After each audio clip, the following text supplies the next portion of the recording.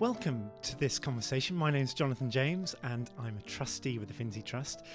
And I'm both delighted and honoured to be joined by Robert D. Gower. I've always wondered what the D stands for.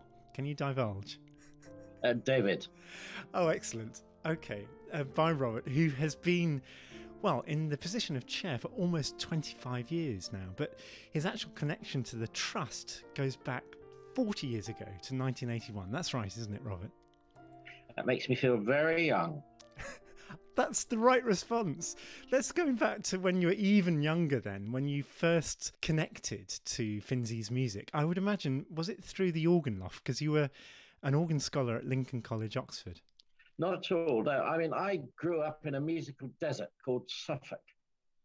And there was nobody else doing A-level music at my school, and there were no other young organists. And so it was only when I went to study at the Royal School of Church Music in 1970 that my world began to have some sort of proper frame. Everybody kept telling me I was good, but I had no yardstick by which to measure myself. And then I found myself in a room sharing a room with James Lancelot, who went on to be organist at Durham, and Paul Spicer, and one other musician as well. And Paul's enthusiasm was unbridled, and I think he set me alight, really. And I owe him a lot. And at that stage, he was exuberant in his praise of the music of Herbert Howells. And so we devoured that together. And James Lancelot was extraordinary. He went on to be organ scholar of King's, and we would practice in sort of boxing gloves and snowshoes sound. James never played a wrong note. That was the difference between us. So I learned an awful lot in a very rapid time. So how did it develop from that early friendship with Paul to actually going out and discovering Finzi's music firsthand and meeting his family? Well, I suppose it was really the fact that I played music that nobody else did, partly because I couldn't play it, and partly because it didn't really speak to me in quite the same way as music which wore its heart on its sleeve. And if I think of the organ world, I'm thinking about the music of Percy Whitlock, which I've had a lot to do with. And so I discovered more and more about Percy Whitlock. And then I can't remember how I came across the music of Gerald Finzi, except there were Lyrita LPs, and I must have heard a track on a Lyrita LP and got it. And then I got more, and then I read a sleeve note which said there was a biography of Finzi in preparation. The sleeve note was by Diana McVeigh. And so I wrote to her, and eventually I had a reply. And as a result of that, Paul and I went to meet Joy Finzi. I think that would be probably 1978. Well, at this juncture, can we bring in your first disc? Because we've decided, haven't we, to structure this conversation along the lines of Desert Island Discs. I thought that would be rather fun. Can you tell us what your first choice is? So we're going to start with the music of John Ireland, and this is the part of the slow movement of his piano concerto.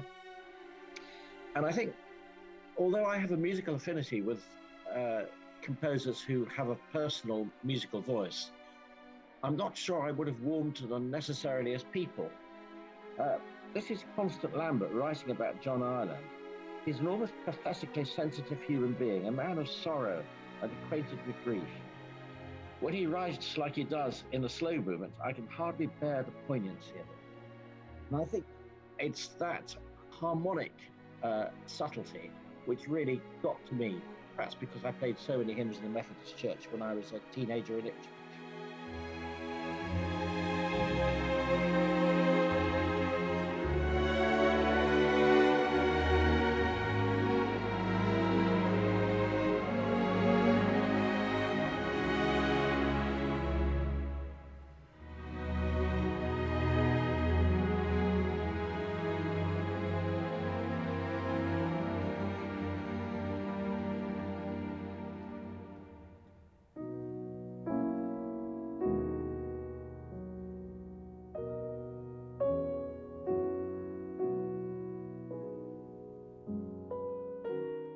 That was an excerpt from the Lento Espressiva, the slow movement from John Ireland's Piano Concerto in E-flat, a complete discovery for me I have to say, and I'm just wallowing in those poignant harmonies.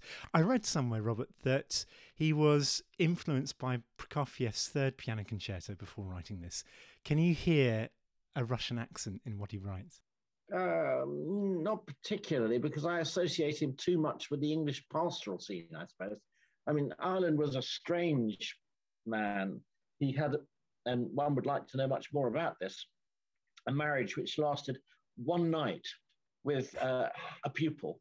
And that was that. I think he was then a confirmed bachelor, as they say, thereafter. So one would have perhaps wanted to have been a fly on the wall, or perhaps not. But he's so evocative, his music, and it has so associations which are so redolent of the Sussex Downs, where he lived in a windmill. Really? So quite a colourful character. Yes, a brilliant organist. And he started off by writing organ music. And in fact, that was the first publication I did, was to put all his organ music into one volume for Novello. But then he sort of renounced the organ and didn't come back to it until the very final piece that he wrote in his life, which is like a sort of a keyboard Enigma Variations. It's a scrapbook of all his musical memories and features. Da, da, da, da, that little turning phrase from the piano concerto that we've just heard there. It seems to me that you have a very clear and direct connection to his music and his harmonic language. Is that true also of Finzi? Yes, it's very true of Percy Whitlock, and it's certainly true of Gerald Finzi. And the thing about Gerald Finzi is that he consistently surprises. You've got this very lyrical Bachian sense of some of his music, and then the really sort of biting dissonance that's also around. Let's go back to your connection to the Finzi family, because where we left off in the story was you just met Joy. Paul and I went and had tea, Russian tea with Joy. Russian tea as in the drink? Oh, yes, and no milk and sort of subtle dark flavours.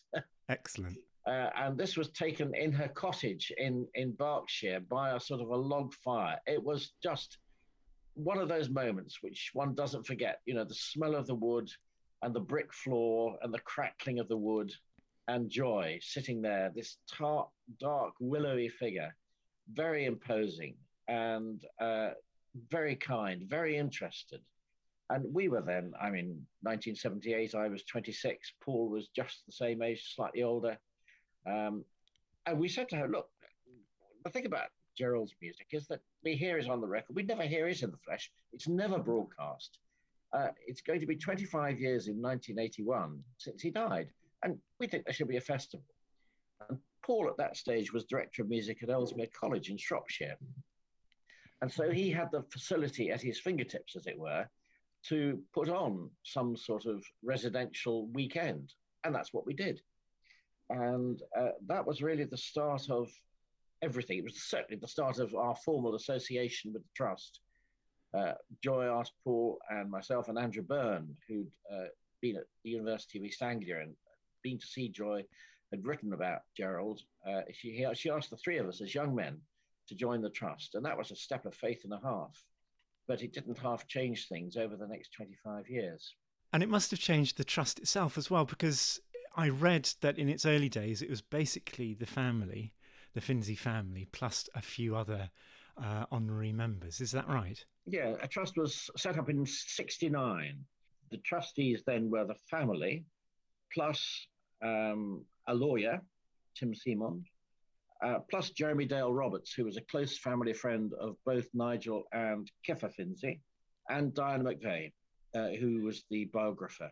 And how about Howard Ferguson? Was he on the Trust at that stage? And that's Howard Ferguson. I should mention Howard. We're going to hear some of his music later on. I'm looking forward to that.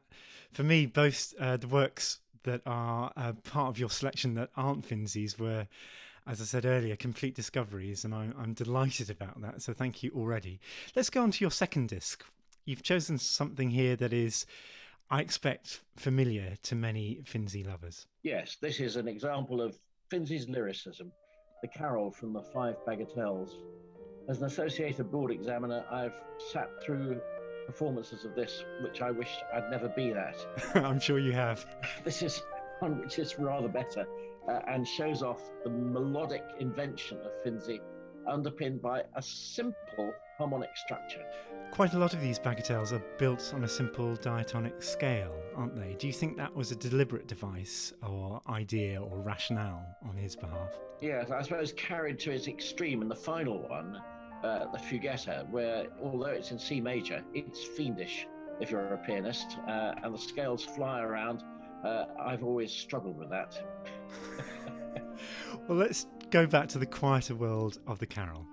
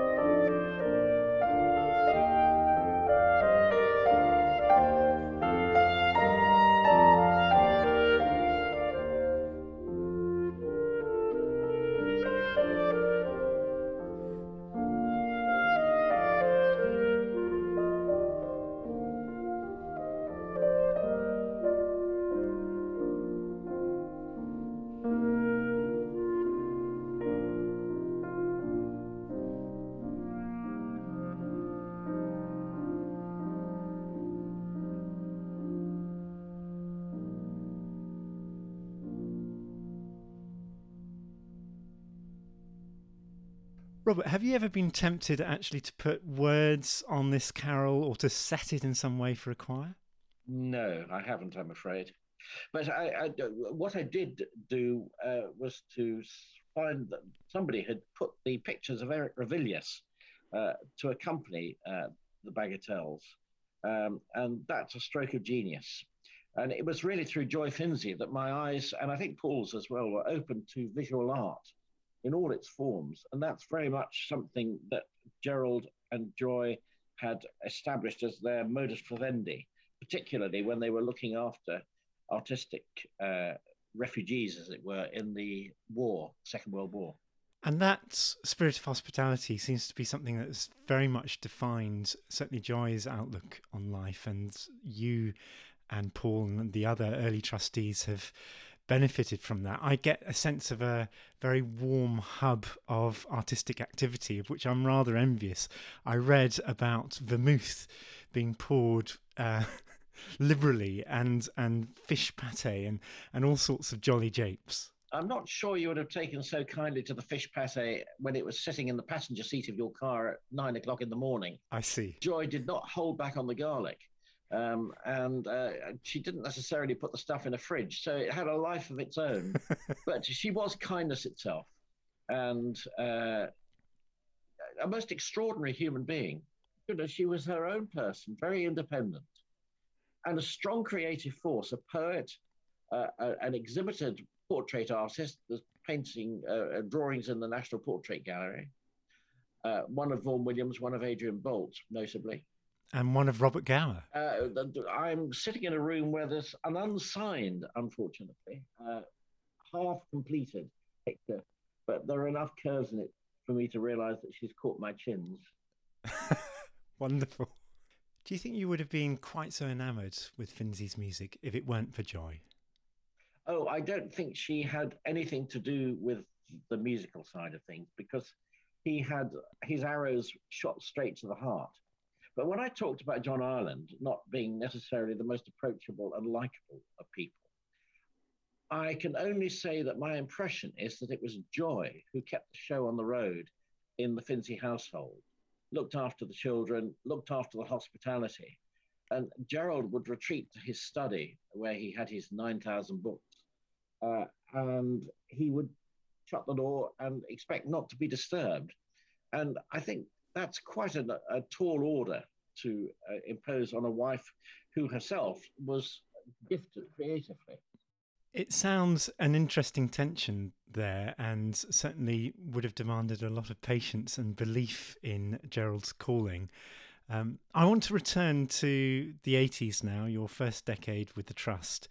You mentioned the 25th anniversary at Ellesmere College. That was the start of many other festivals. Could you tell us about that and perhaps some of the early recordings that came under your auspices as a trust? Well, at that stage, I'd moved from St Paul's School in London to Radley College in 1982. And Paul had his own work, his own musical department at Ellesmere College. Andrew Byrne was working at that stage for the Royal Liverpool Philharmonic Orchestra. And the organisation of musical festivals is a huge operation, from the creation of a programme to the booking of artists to the stage management. And as time went on through the 90s, I realised that I just didn't have the space. And Paul, who at that stage had then moved to take over the BBC music department in Birmingham, neither of us had the time which was necessary to continue beyond the last festival we held, which was in 1990. And you all know that, because you were a pupil at Radley, that the other festivals were held in Oxford and Radley at 3-yearly intervals. I remember them fondly. I mean, the extraordinary range of artists that we had, and people who were willing to come and do things for not that much money. We weren't paying full professional fees. We were paying fees, but they were charitably calculated by the artists by and large. And we just about broke even. And it was a struggle because the world still was not as much on side with Gerald's music as it is now. That's interesting, isn't it? Because you were, I suppose, buoyed up by the enthusiasm for the general British music scene at that stage for these festivals. But do you feel, even in that audience, that you had to advocate, especially for Gerald's music? It was getting the audience there to show advocacy. That was the problem. Right. I mean, Joy had this wonderful phrase when we first met her, talking about Boosey and Hawkes and Gerald's music, because they are his publisher. She talked about the black hole of the archive, the black hole of the archive. And she felt that things just went there and disappeared for good. And so our challenge, really, when we joined the Trust, was to get the music into print and available. And then gradually, over the years, we managed to get it digitally secure. And we've built a very good and enthusiastic and a profitable, in every sense, working relationship with Boosey and Hawkes as a result of that.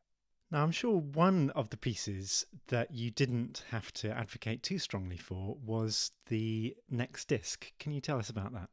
Well, here's an example of Finzi's best-known piece in a recording which was made, or brought the piece to prominence, conducted by Kiffer, the composer's son, and with the tenor Wilfred Brown, Dies Natalis. And this came about as a result of a cycling visit that Gerald Finzi made in 1929 and visited the church of St. Wendrida in March and saw these huge angels in the hammer beam roof, towering and peering down. And it struck him so much that he went and sketched through Dies Natalis, which is a 5-movement solo cantata for high voice.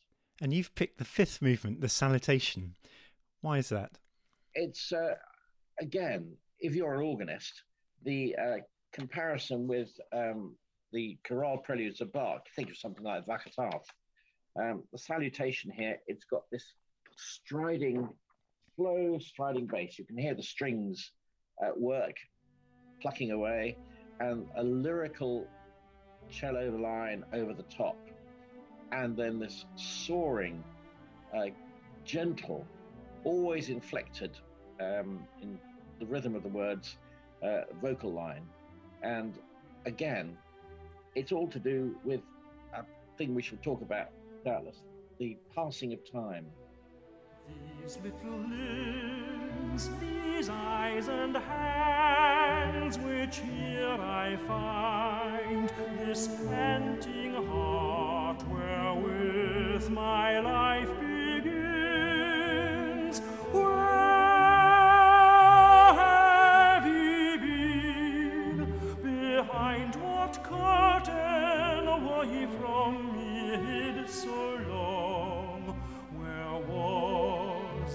what abyss my new-made town.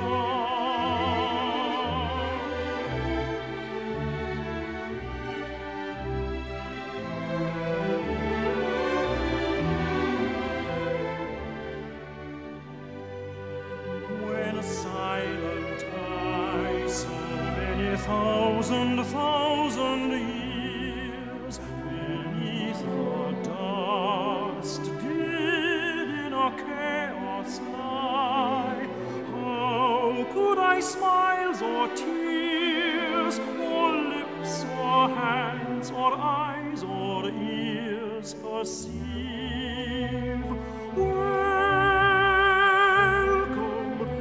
Treasures which I now receive.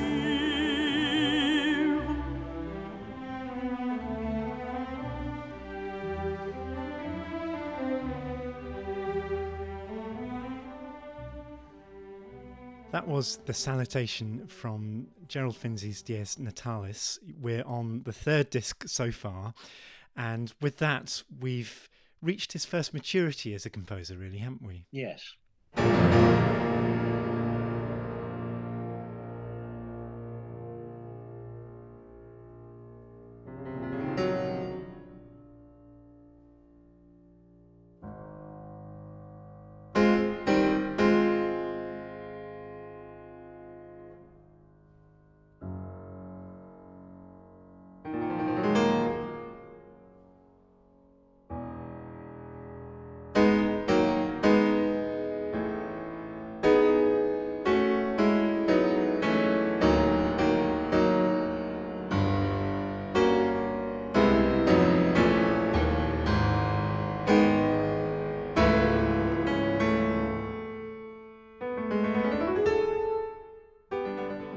And here is an example of the completely different side of Finzi. Still Bach, perhaps, in the sense of Bach chromatic fantasy, and huge chords and strident dissonance. This is the Grand Fantasia and Toccata.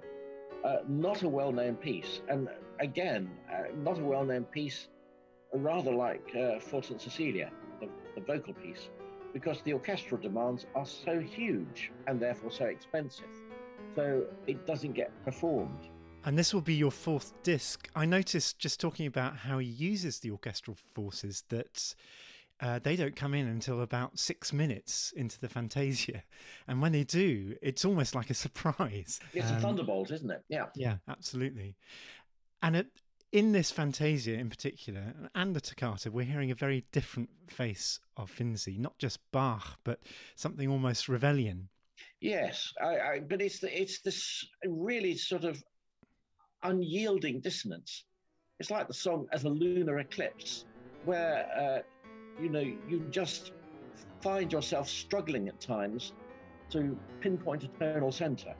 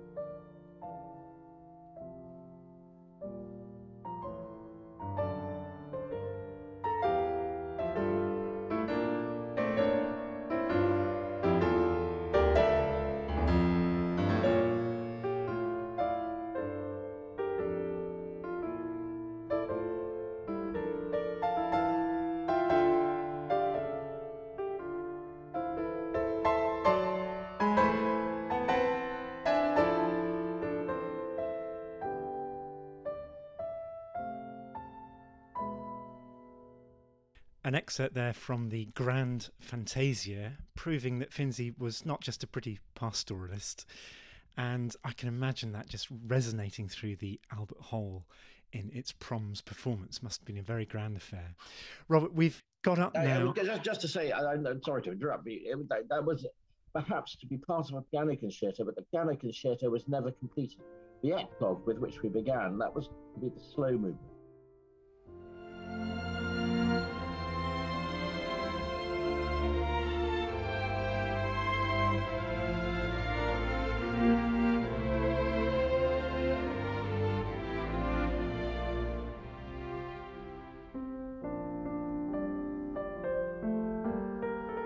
I think it's fair to say probably that mastering his language in orchestral terms took him a lot longer than perhaps the writing of songs. Although he was no great pianist, and that's where Howard Ferguson comes into the mix. He had met Howard Ferguson at a prom during a performance of a Strauss, the Alpine Symphony, and I think the wind machine fell down and they were screaming with laughter and ran into each other, and that's how their friendship began.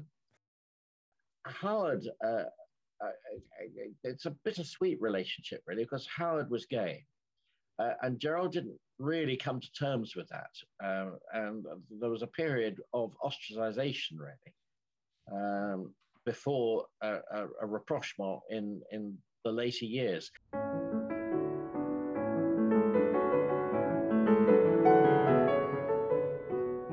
Sylvia, what is she that all our swains commend her? Holy, fair, and wise is she, the heavens such grace did lend her, that she might admired be.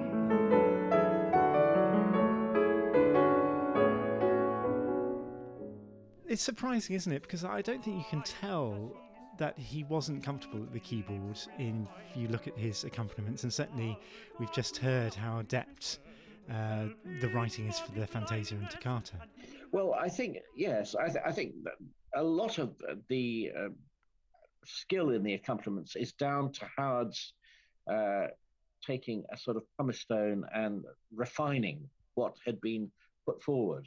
That's what we're told. But Howard, you see, was a bachelor and a scholar. I mean, he did immense amounts for the Associated Board in editing Beethoven, Schubert, Chopin, and he published books on keyboard style, France, Italy, Germany, and England. So to find him produce in the work we're going to hear here, the piano concerto, to find a work of such tenderness and lyricism is perhaps a surprise. One might have reckoned on something slightly more academically conceived, but this is just an outpouring of the spirit. And it's rather like Gerald and rather like Ireland. They were able to say something musically that they couldn't necessarily express in terms of their personality and their dealings with other people.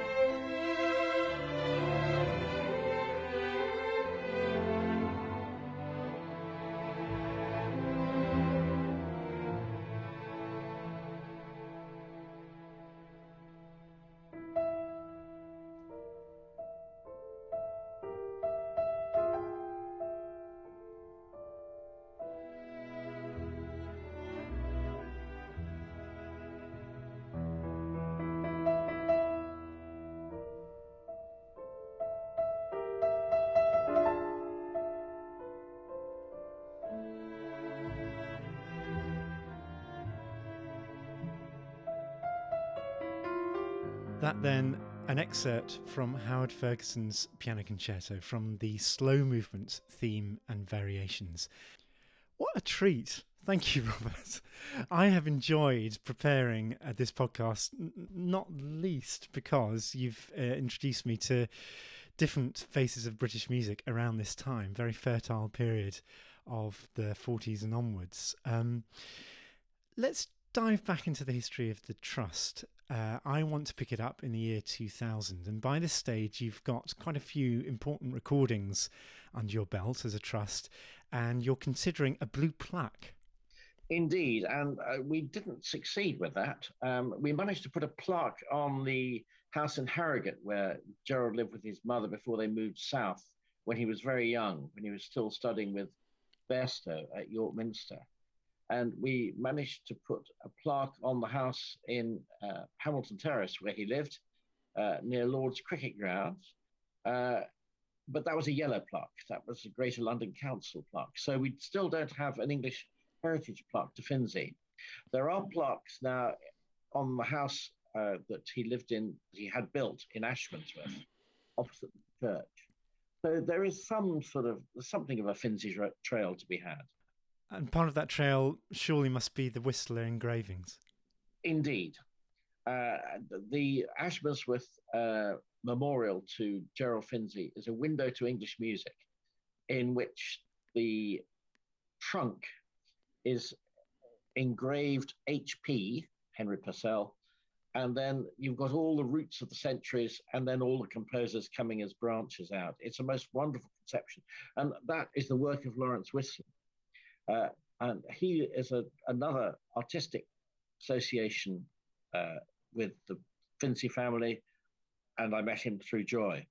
And as a result of that, he engraved a panel to George Butterworth, which stands in the concert hall at Radley College. But the thing that sets Lawrence apart is his ability to freeze sound, as it were, in time. And so he hadn't heard a note of Butterworth's music, for instance. But on being presented with a recording, within a week, he'd come up with a design which perfectly encapsulated Butterworth's life, tragically cut short in the First World War.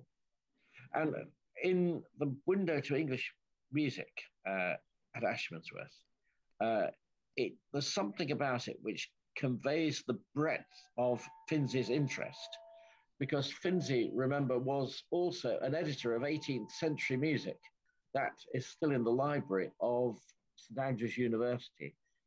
And there you'll find John Stanley, Capital Bond, and Richard Mudge. Mudge was the name of one of our border terriers, and a very good name it was too.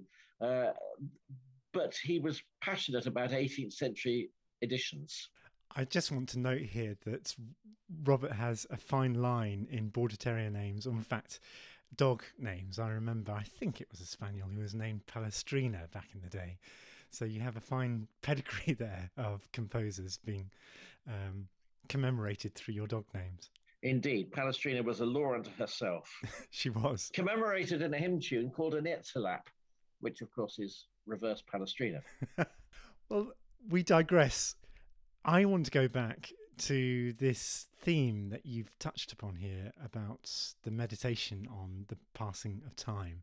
Tell us about the sixth disc in that respect. Well, here we have a setting of Shakespeare, Fear no more the heat of the sun.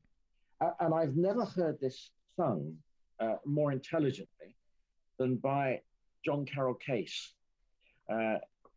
It's got this gentle sort of 6/4 rhythm, simple compound time, and fear no more the lightning flash, nor the all-dreaded thunderstone. John had a way with consonants which brought that to life. Fear no more the lightning flash, nor the all-dreaded thunderstone. Fear not slumber sends your rash, thou hast finished joy and moan. And then the the rhythm stops and we go into a quasi-recitative. And the words have a simple speech rhythm over static chords set in B-flat minor, low down in the keyboard. So there's a tone color there. Finzi, very much a master of tone color. And if you're hearing John Carroll Case, when he gets to nor no witchcraft charm thee, it's magical. It sends the hairs up on the back of your neck. No exercise or harm thee, or no witchcraft charm thee. Ghost unlaid forbear thee, nothing ill come near thee.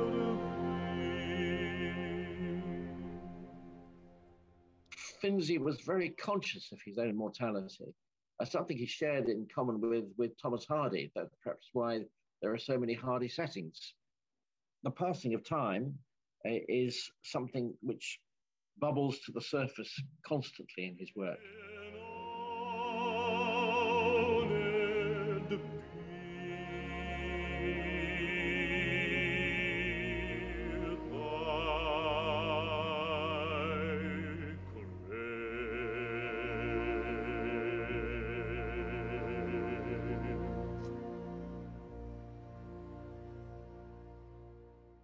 So that was Fear No More, The Heat of the Sun, number 3 from the set of songs called Let Us Garlands Bring, inspired by the words of Shakespeare, of course. His Opus 18. I persuaded one of the singing teachers at Radley, Jonathan Rathbone, who'd been a swingle singer, to make an arrangement of that for 4-part choir.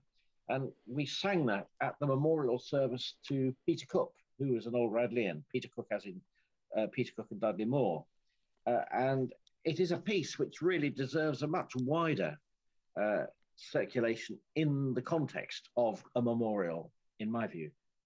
It glows, doesn't it? You mentioned the 6/8 rolling time frame of it, but there is something about the harmonic language as well as the simple yet effective vocal line that sets it aglow. And the chord spacing. And I think chord spacing is perhaps an area in which Howard Ferguson will have had an input. Howard Ferguson, again, one of Finzi's friends, but not without a troubled nature. It makes me think about your connection to Finzi over the years, over these past 40 years. How would you say that your connection to him, or rather to his music, has changed? That's an interesting question. I mean, I think it changes as one's life gradually unfolds and you see things in a new perspective yourself with the passing of the years. I think you identify with the same sentiments that Finzi identified with. I'm thinking particularly of his sort of watchword, shake hands with a good friend over the centuries is a pleasant thing. And I felt that with the trust as well, and the appointment of trustees since my time, who have been of, by and large, a younger generation, not exclusively so. And they carry on the work, just as Joy had invested confidence in Paul, Andrew, and myself to take the trust forwards and plough new territory. And I hope we've repaid that. I mean, as I say, the music is in print. The recordings, which initially the trust had to fund, then gradually became self-funding, which was good news. And then you touched on 2001, which was the centenary year. And so we set up from 2005 with the first awards in 2007, a scholarship scheme, which has been going on annually since that time.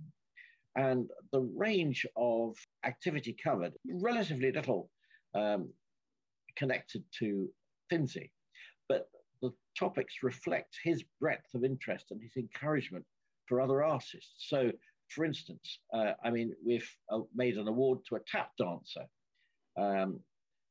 We've made an award to a Salvationist who wrote a book on the history of the Salvation Army and its music. We've made an award to somebody who is a house music, creating a secular Christianity for the gay diaspora in the USA. Now, I wonder what Gerald would have thought about that. Time has certainly moved on, hasn't it? But the spirit of enthusiasm and the eclecticism of the scholarship programme, I'm sure would have appealed to him. I've personally really enjoyed connecting with these scholars, and listeners can find some of the scholarships reflected in this in the shorter podcast that we've been doing this year to date. Just to tell you this, another one, Mountain Hare, composition for chamber group. I mean, Finzi, who lived in the country and adored the country, would have been very pleased with that. I'm sure he would have. I get the sense that the scholarship programme is one of the initiatives that you're most proud about. Is that right? Well, I'm very pleased that, Finzi's been able to have a transformative effect on the life of others, just as my own life and Paul's life and Andrew's life have been transformed by meeting Joy, and then the way things have unravelled since then. And to feel that that's an ongoing force for the encouragement of those who would otherwise struggle to make their voice heard or seen is a good thing. And while we're looking forwards, what specifically does that mean, do you think, for the work of the Trust? Well, the Trust has received a very great kindness in a legacy from Jean Finzi, who is a distant relative in the family, and her house in Mortlake was sold and the proceeds passed to the Trust, and her funds have been invested. And that will allow the Trust to continue to support the work of young musicians, something about which she was passionate. So that if you're under 25, then you're eligible for consideration for assistance if a project is deemed worthy of support. And for the rest, the royalty income which the Trust receives presently from sales of music and from recordings, broadcasts, that will cease by and large from 70 years after Gerald's death, so 2026. And the aim is to put enough money by between now and then to enable some resource, albeit on a sort of a much smaller scale, to continue to underwrite the causes which the Trust has tried to sustain over the past 40, 50 years. Well, I know that we as a board feel a great debt of gratitude for what you, in your role as chair, but also for what the Trust has been able to achieve over the past 40 years. And we've been left with rather large shoes to fill, I have to say, on that. We're about to get to your final disc, Robert, but before we do that, I'm just going to ask a typical Desert Island Disc question, which is, were you to be marooned, which of the 6 discs so far would you choose to be with you on that desert island? That's a very hard question. I mean, the very first disc we heard has a particular resonance in that the daughter we lost, Philippa, played this concerto and this movement. And so that has a particular affinity. But the disc that we've to finish with, which is Finzi's very last song, which was sung by Ian Partridge so memorably at Joy Finzi's memorial in 1991. That really says it all. It's Finzi Concentrate, and unsurpassed in its simplicity, sincerity, and sheer sense of matching words and music. Well, let's let that have the last word. Robert Gower, thank you very much. Thank you very much. Since we loved, the earth has shook as we kissed, fresh beauty took. Love hath been as poets paint.